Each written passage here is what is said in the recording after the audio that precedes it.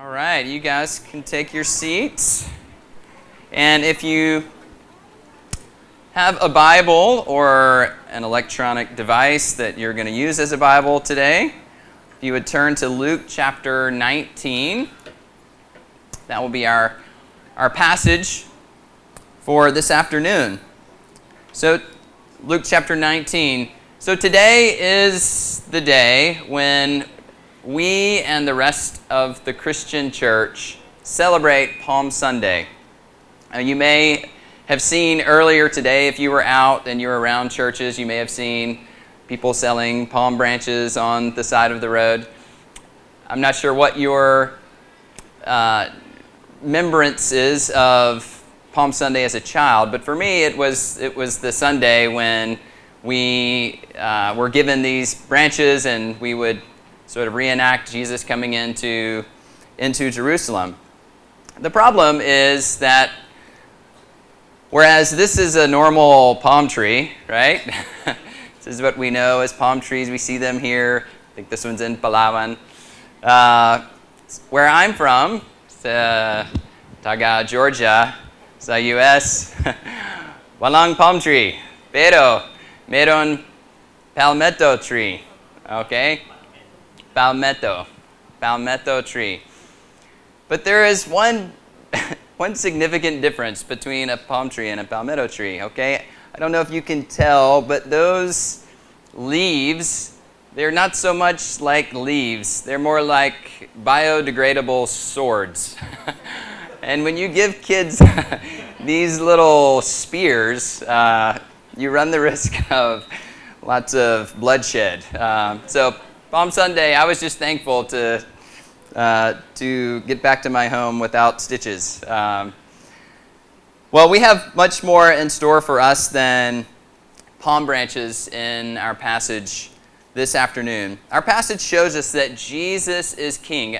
I don't know if you noticed the songs that Pastor Abbott led us through earlier, but they focused on this reality that Jesus is our King. And our passage is going to show us the kind of king he is. And while we acknowledge Jesus as our king, and while the people in the passage acknowledge Jesus as king, he may not be the kind of king that you are expecting. So let's read together in Luke chapter 19, verse 28 through 40. And when he had said these things, he went on ahead, going up to Jerusalem. When he drew near to Bethphage and Bethany, the mount that is called Olivet, he sent two of the disciples, saying, "Go into the village in front of you, where on entering you will find a colt tied, on which no one has ever yet sat. Untie it and bring it here. If anyone asks you, 'Why are you untying it?' you shall say this, 'The Lord has need of it.'" So those who were sent went away and found it just as he told them. And as they were untying the colt, its owner said to them, "Why are you untying the colt?" And they said, "The Lord has need of it." And they brought it to Jesus, and throwing their cloaks on the colt, they set Jesus on it. And as he rode along, they spread their cloaks on the road. As he was drawing near, already on the way down the Mount of Olives, the whole multitude of his disciples began to rejoice and praise God with a loud voice for all the mighty works that they had seen, saying, "Blessed is the King who comes in the name of the Lord. Peace in heaven and glory in the highest." And some of the Pharisees in the crowd said to him, "Teacher, rebuke your disciples." He answered, "I tell you, if these were silent, the very stones would cry out." This is the word of the Lord to us this afternoon. Let's pray together before we look more deeply into this passage. Father, we thank you for this Lord's Day, the day where we celebrate Jesus coming into Jerusalem as the King. The beginning of this last week of Jesus' life that we know will end very differently than it began on this Sunday. Between this Sunday and next, there will be much that will take place. And we pray that this afternoon, as we look into this passage, as we see the people ushering Jesus in as King, we would understand more deeply, more personally, the kind of King that you are. And that we would submit to you as that King, and that we would experience all that your kingship means to us. We would experience the blessing of living under you as our King. So open our eyes as we look into this passage today. Show us great and wonderful things in your law. We pray in Jesus' name. Amen. 9 days, 13 hours, about 42 minutes-ish.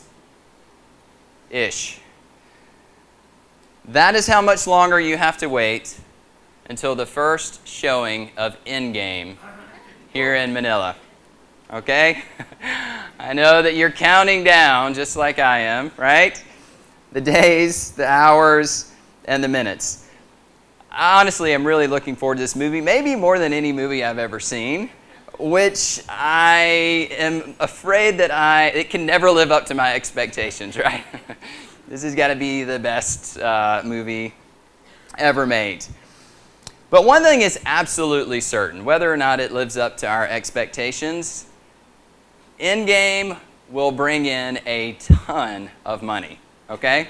They are going to make bank on this movie. Now, how much will they make? Well, the first Avengers movie made $1.5 billion with a B. Okay, that's how much money they made, $1.5 billion. Okay, the second Age of Ultron, $1.4 billion. Not quite as good. Infinity War, over $2 billion. Okay, that is like the GDP of a small country. Okay, on one movie. That's how much money they made. And they're predicting like maybe close to $3 billion that this movie is going to bring in. I mean, it's over 3 hours long. It ought to bring in a lot of money, right?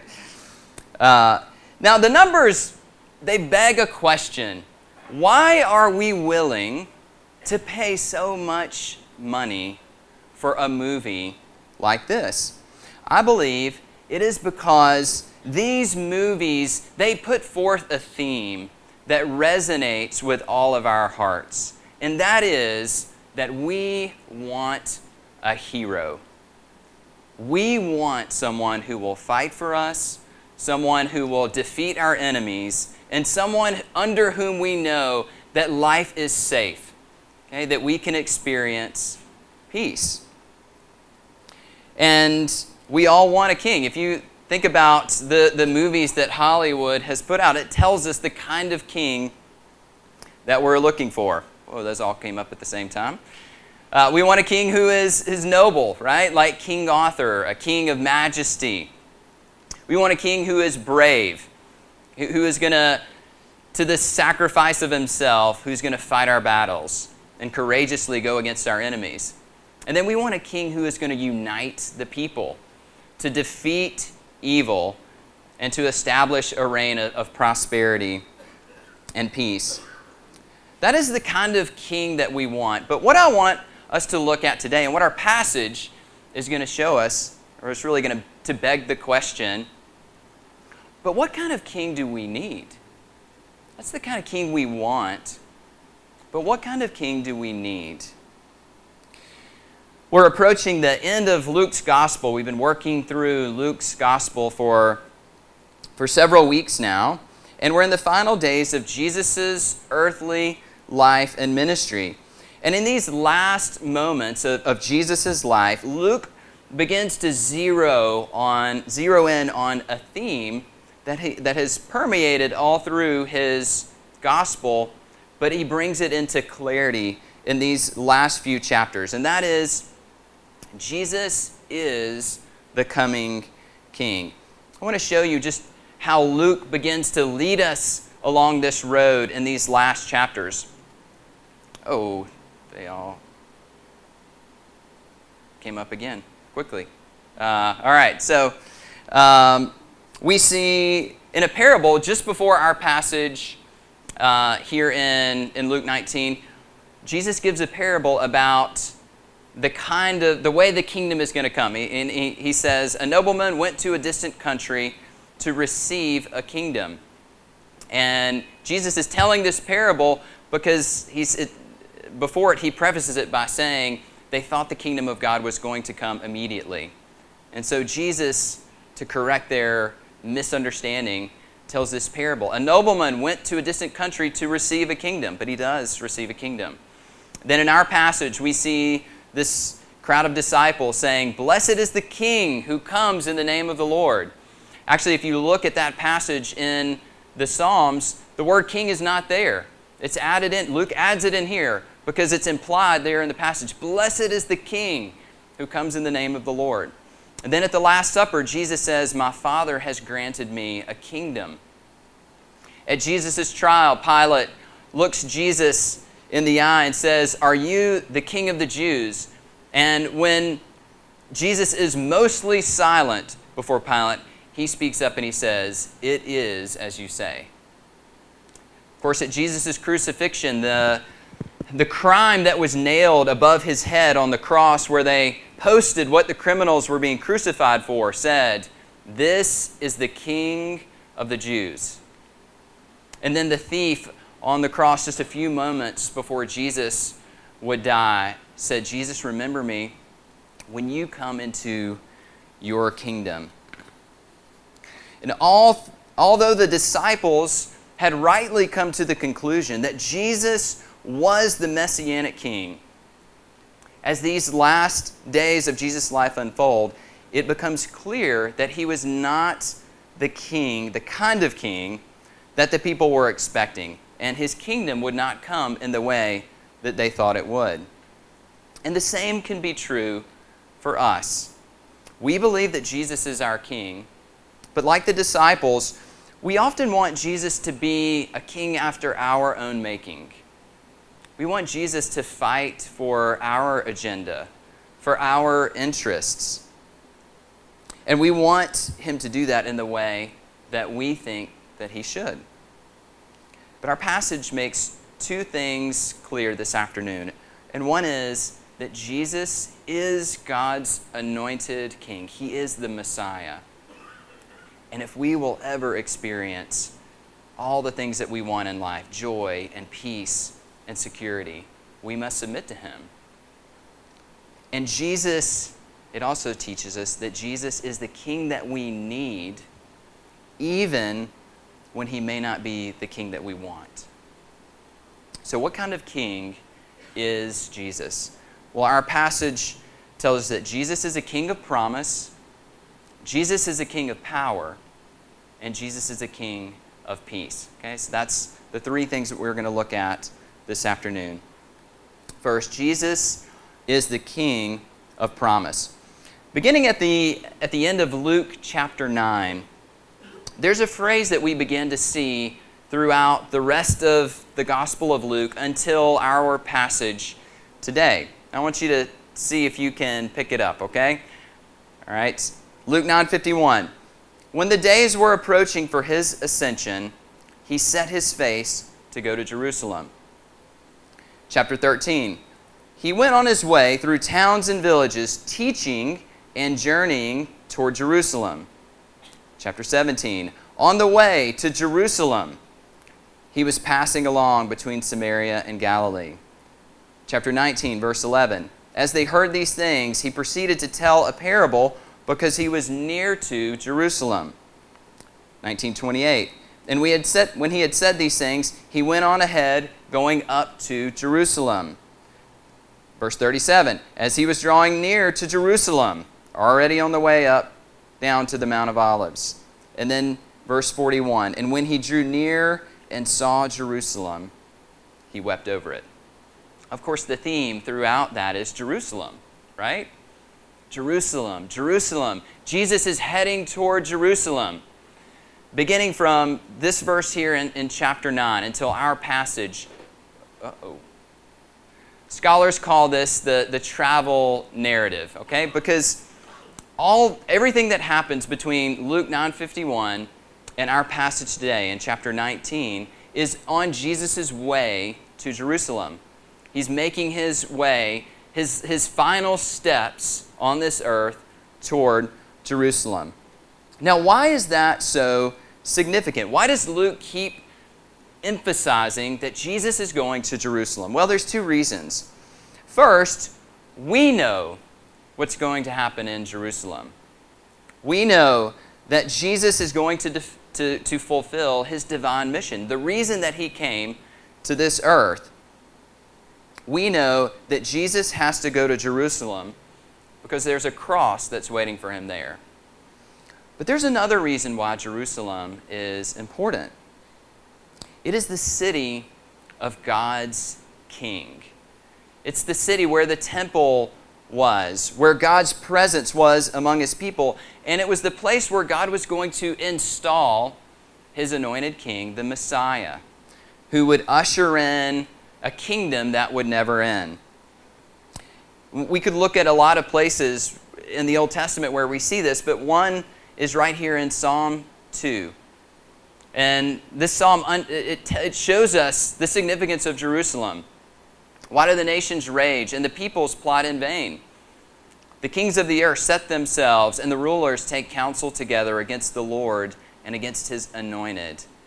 Then the Lord will speak to them in his wrath and terrify them in his fury, saying, "As for me, I have set my king on Zion," which is another term for Jerusalem, "on my holy hill." So the Lord says, I have installed my king, my anointed, which means Messiah, and he's going to reign in Jerusalem.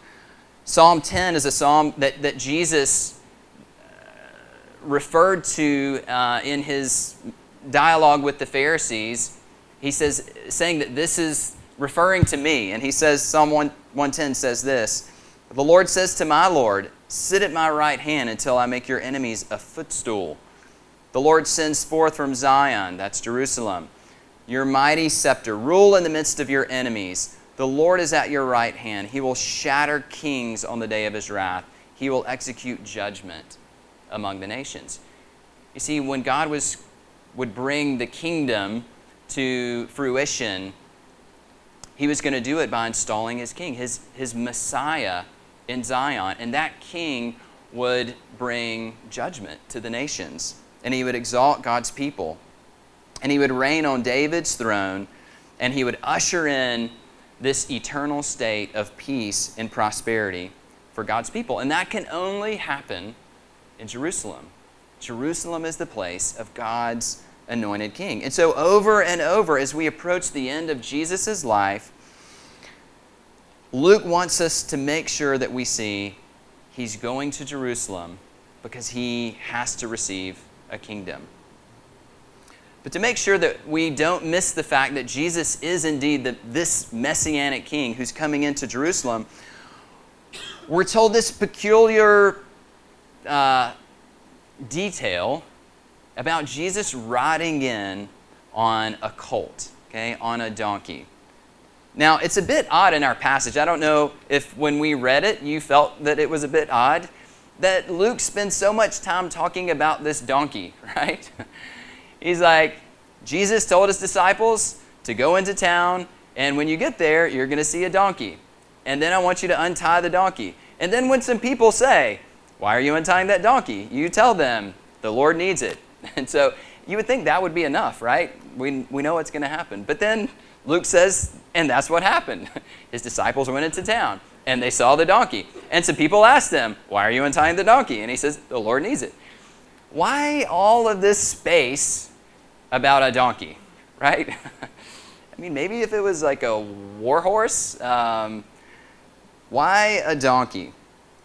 Well, because Jesus is riding into Jerusalem on this colt was an exact fulfillment of the prophecy of the Messiah. Okay, Zechariah, one of the Old Testament prophets, he says this Rejoice greatly, O daughter of Zion. Shout aloud, O daughter of Jerusalem. Behold, your king is coming to you. Okay, this is the Messiah, your king. He's coming. Righteous and having salvation is he. Again, that's the Messiah. He's going to put all God's enemies under his feet. He's going to exalt God's people. Humble and mounted on a donkey, on a colt, the foal of a donkey. You see, this is the only time in Jesus' earthly life that we read that he rode on anything. Okay? Jesus was poor. This wasn't even his donkey, right? I mean, he had to tell the disciples, hey, when people say, why are you untying that? That's not yours. The Lord needs it. Okay, all right, well, the Lord needs it. Jesus didn't have a donkey. Jesus didn't have a horse. He never rode one. He walked everywhere he went. That's all we see him doing, is walking. Jesus wasn't riding into Jerusalem for efficiency. He wasn't riding into Jerusalem because he was tired. He was riding into Jerusalem on a colt of a donkey to make a statement. I'm your king. I'm the one that you've been looking for. I am the one who is fulfilling all of these Old Testament prophecies. I'm the Messiah. And the reason that that's important to us, that Jesus is the promised king, us living nearly 2,000 years after Jesus rides in to Jerusalem on this colt, is that it affirms that Jesus is the one who all of redemptive history is pointing to. Jesus is the only one who can bring deliverance into our lives. Jesus is the only one who can be the kind of king that we need. And the disciples, after Jesus' resurrection, they said it all when they made the proclamation, salvation is found in no one else. There is no other name under heaven given to men by which we must be saved. There is no other king. There is no other one who can bring deliverance other than the King of promise. The King that all of redemptive history is pointing to. The King of David who will reign on his throne forever, establishing and upholding this kingdom with justice and righteousness forever. Jesus is the King of promise, and that brings us to our next point. He's also the King of power. In order for the Messianic King to bring deliverance to God's people and judgment on God's enemies, he had to be a powerful king. And Luke tells us in one statement in our passage how we know that Jesus is this King of power. Okay, in verse 37, as he was drawing near, already on the way down the Mount of Olives, the whole multitude of his disciples began to rejoice and praise God with a loud voice for all the mighty works that they had seen. Okay, so the way that Luke phrases that, because of all the mighty works that they had seen, they began to rejoice and praise God with a loud voice. Okay?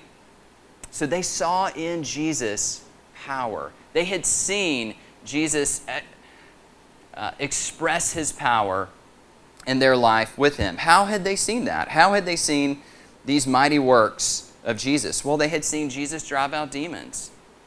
They had seen Jesus cleanse people with leprosy. They had seen Jesus heal the blind and the deaf and the lame. They had seen Jesus calm a raging storm with the word of his mouth. And they had even seen Jesus raise people from the dead. And so, as they see Jesus riding into Jerusalem and they think about all the mighty things that he has done, they logically and rightly conclude, Jesus is the King of power. He is our Messiah. In fact, immediately after Jesus, and this was not just the disciples who understood this, but others as well. And earlier on in Jesus' ministry, kind of at the height of Jesus' ministry, when he fed the 5,000, which is really more like 15,000 when you include women and children, John tells us that when the people saw the sign, that they intended to come and make Jesus king by force. Why? What was that all about? It's because they saw his power. They saw him bringing down bread from heaven, and they say, oh, this is the guy that Moses talked about, the prophet that was going to be like Moses, who would rain down bread from heaven. He's this king of power. He's the one. We need to make him king. But Jesus knew that they didn't want him to be the kind of king that he really was. And Jesus says that Jesus slipped through their grasp. But here, they've seen the miraculous things that Jesus has done, and they know that Jesus is no ordinary man. He possesses power that comes only from God, power that would be present in the Messiah. But Jesus didn't just do random acts of power simply to show that he possessed it. In fact, that's exactly what Satan tempted Jesus to do. Do you remember in the wilderness, before Jesus began his ministry, Satan said, go up to the top of the temple and throw yourself down, because it's written, he will not let your foot strike against the stone. Satan was tempting Jesus. Satan said, go show everybody your power. Show them how great you are. And Jesus said, no, it's also written, don't put the Lord your God to a test. My power is not for my glory. My power is to bring redemption. You see, Jesus' power, Jesus didn't show his power. He didn't express his power to simply bring attention to the fact that he had it. He demonstrated his power to bring redemption, to reverse the effects of the fall, to restore what sin had taken away. I want you to think about Jesus' miracles. Sin brought sickness and disease. Jesus' power brought healing. Sin gave opportunity for demonic oppression. Jesus' power drove them out. Sin brought hostility into God's creation. Jesus' power restored peace and calm. Sin snuffed out the life of people made in God's image. Jesus' power raised them from the dead. And that's why when John the Baptist's disciples came to Jesus and they asked Jesus, are you the one who is to come? I.e., are you the Messiah? Are you the one that we've been expecting? Or should we look for someone else? Do you remember what Jesus said? Jesus said, go back and report to John what you have seen and heard. The blind receive sight. The lame walk. Those who have leprosy are cleansed. The deaf hear. The dead are raised. And the good news, or gospel, is proclaimed to the poor. Blessed is anyone who does not stumble on account of me. Jesus pointed to his works as proof that he was the Messiah, that he really was the one who is going to come and undo what sin had done. And so Jesus' miracles were always redemptive, reversing the effects of the fall, because that's what the Messiah was going to do. He was going to put everything right that had been broken by sin. So what does this mean for us? Well, it means that Jesus, as our King of power, he has all sufficiency. He has all power to do what is necessary to deal with everything in our lives that sin has broken. Okay, your sin or the sin of others. He has power to deliver you from it. And if he doesn't use his power to deliver you from it, then he has power to give you the strength to endure it. Okay, power to heal marriages that are strained and at the point of breaking. Power to heal and battle depression and emotional trauma. Power to heal sicknesses that ravage our body on this side of heaven. Jesus has power to bring deliverance. And if he doesn't bring deliverance, then he will use his power to strengthen you and enable you to endure it. Even though, because he has some good purpose, some redemptive purpose for it in your life, even though you might not see what that is at the moment. Jesus is our King of promise. He's the Messiah. He's the one that was to come. Jesus is our King of power. He's the one who has the ability to reverse and undo what sin has broken. And finally, Jesus is our peace. Jesus is the King of peace. The people are shouting praises to Jesus as he comes into Jerusalem because they wanted a king of promise, they wanted a king of power, and ultimately they wanted a king who would bring peace. They wanted peace. The Greek word for peace is eirene. That's what's in our text. The Old Testament equivalent you'll be more familiar with, shalom. Okay? And it means so much more than just the absence of conflict. Okay? Shalom means wholeness. It means completeness. It means that there's nothing lacking. That everything is in its proper place and it's in harmony with the rest. Can you just think about what that would be like in your life? Everything in its proper place, complete, whole, lacking in nothing, harmony. That's the kind of peace that Jesus brings. And the people knew that only the Messianic King, only the Messiah, only the promised King of David is the one who could establish that peace. It says the prophet Isaiah foretold. We're familiar with this because we refer to this at Christmas time, right?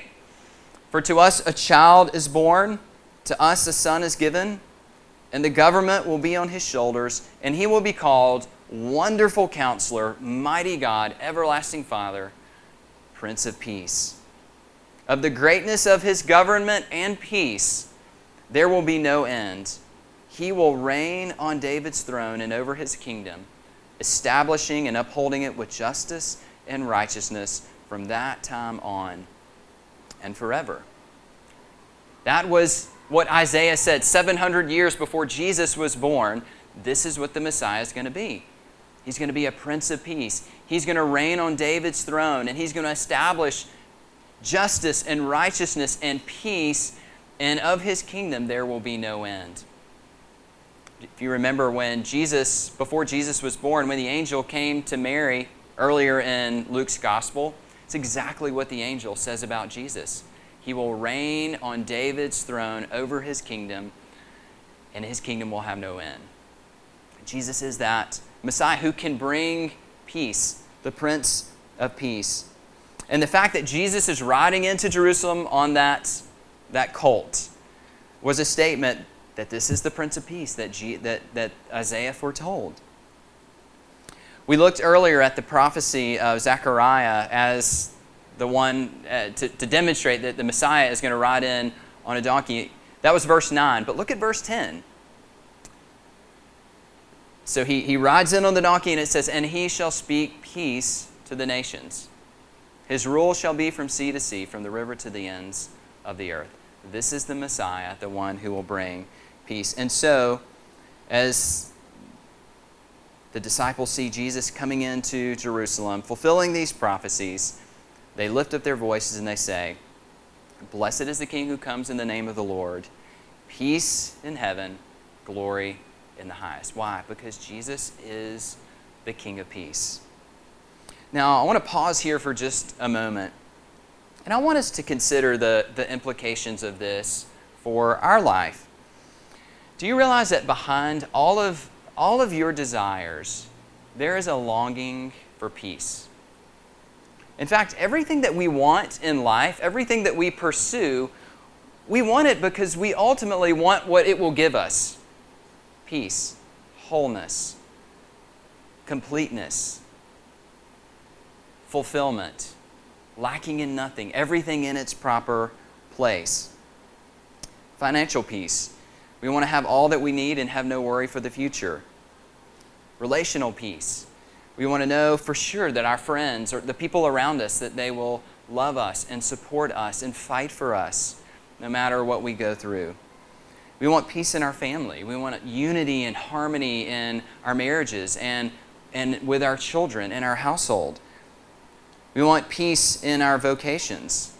We want a boss and coworkers who appreciate us and the work that we do. And we want peace with ourselves. We want to have a confidence that we measure up to our own and others' expectations and that we're worthy to be loved. That's really what we want.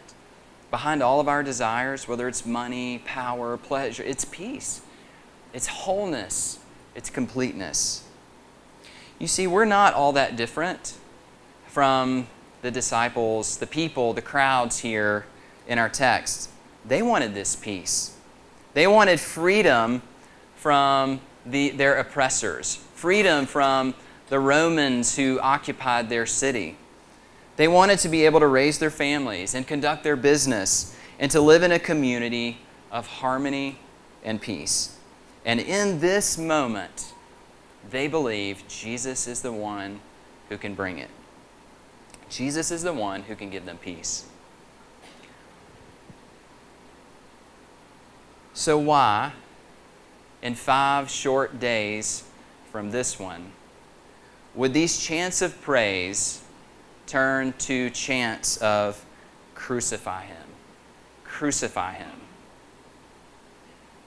How could we go from Jesus riding in on a donkey, the Messiah, the promised king, the king of power, the king who's going to bring peace, and in less than a week later, the crowds are shouting, crucify him, crucify him, get rid of him, rid the earth of him. You see, there is a future day when Jesus will come in glory and power and judgment. And that is what they wanted him to do now. That is what they wanted him to bring peace by bringing judgment on their enemies. And there is a day when Jesus is going to bring judgment. In fact, John says in Revelation chapter 19, he says that when Jesus comes again, he will come riding on a white horse with the armies of heaven behind him. He will have many crowns on his head. His eyes will be like blazing fire, and out of his mouth will be a sword, a sharp sword, by which he will strike down the nations with a word of judgment. Jesus will come in glory and in judgment. That day will come, and that is what the people wanted. And if we're honest, that's what we want too. We want Jesus to come in judgment. You see, because like Jesus' disciples, we think that the enemy is out there. Okay, the enemy is out there.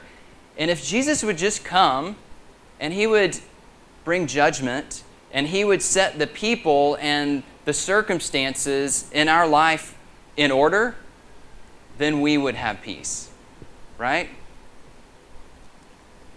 Jesus, if you will just come and you'll fix everybody else, right? You'll fix my boss, you'll fix my coworkers, you'll fix my wife, you'll fix my children, right? Then my life will have peace. I will experience peace.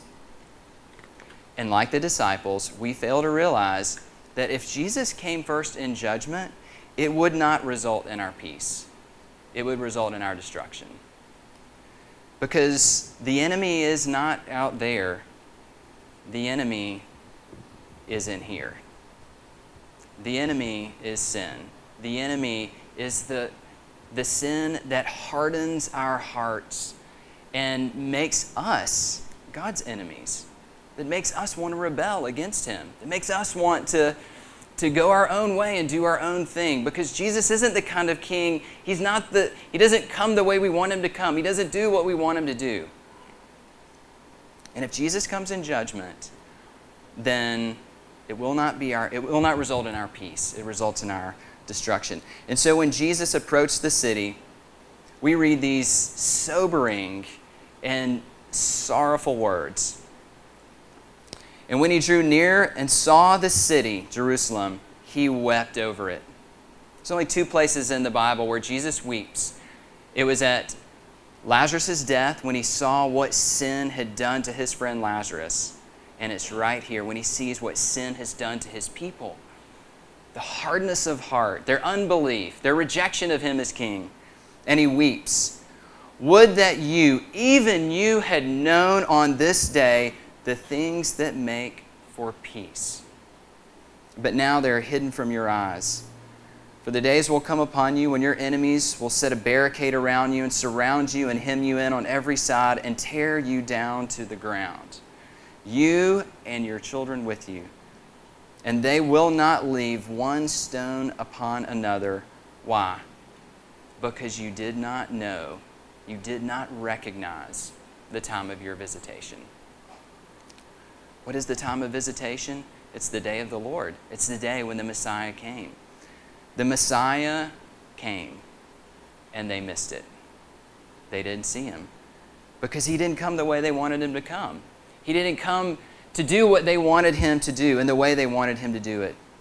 You see, we don't need a Messiah who will come and execute God's judgment by pouring out his wrath on the unrighteous. We need a Messiah who will come to extinguish God's judgment by taking it on himself. We want Jesus to be our lion. We need Jesus to be our lamb. We want Jesus to come in power and judgment and glory. We need Jesus to be our lamb. We need him to be our substitute. And that is exactly what Jesus came to do on Palm Sunday. Coming into Jerusalem, knowing what the events of the week would unfold, how they would unfold, what they meant for him, Jesus came. We want Jesus to ride in on the white horse.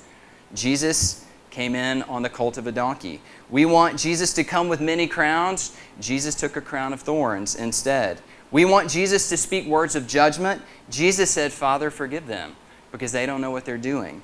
We want Jesus to be lifted up in glory. Jesus was lifted up on a cross. And in so doing, Jesus became the king that we need. He is the king that we need. He is the one who's done everything that was required to give us peace. Peace with God, which will bring peace into every other area of our life. Peace in our relationships with our spouse, with our children, with our friends, with our co-workers, with yourself. Jesus is the one who brings that peace, and the way he brings it is through the cross.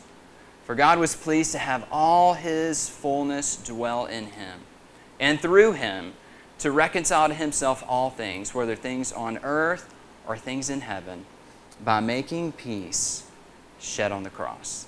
That is our King. That is how we will ultimately have peace in our life. It's not by Jesus coming in judgment. It's by Jesus taking that judgment on himself. And so as we begin Holy Week, we need to consider that Jesus is the King of promise. And I want you to think about this week, okay? As you come into this week, prepare yourself for all the things that Jesus has done 2,000 years ago in this week to be our Messiah, okay? Consider how Jesus is our King of promise, okay? All of Scripture points to him as the one who would be the seed of the woman who would crush the head of the serpent, right? Right there in Genesis 3, when everything went wrong, there's a promise. The seed of the woman will crush the head of the serpent. And we follow that theme all the way through Scripture to see this is Jesus. Jesus is the one. He is the one who's going to crush the head of the serpent and undo what sin has done. He's the Son of David who's going to establish God's kingdom forever. Consider how Jesus is the King of power, who came to initiate the kingdom of God by reversing the effects of the fall, the greatest of which we will celebrate next Sunday when we celebrate the resurrection. We don't have to fear death. Death is the doorway to glory for the believer. Why? Because Jesus has gone before us. He has the power over death. And Jesus is our King of peace. He is the only one who can bring shalom into our life. He's the one who brings peace in our relationship with God, which brings peace into every other arena of our life. And so to help you do that this week, I want to leave you with a resource, a couple of resources actually. One is called The Final Days of Jesus. Okay, if you go to Crossway and just search The Final Days of Jesus. This is a video series for each day of Holy Week, beginning with today. In fact, our family watched it earlier. They're about 5 minutes long, and they walk you through what happened on this week 2,000 years ago when Jesus was on his way to the cross. And it will help you prepare your heart to receive Jesus as your King. Another resource that you could take is from Desiring God. You can download this. It's free. It's a free ebook called 50 Reasons Why Jesus Came to Die. And it walks through, it's pretty self-explanatory, 50 reasons why Jesus died, right? 50 things that were accomplished with Jesus' death. So, as you go into this Holy Week, consider these things. Consider Jesus is your King of promise. Jesus is your King of power. Jesus is your King of peace. And then come back here next Sunday with your heart full of gratitude as we come together and celebrate the resurrection.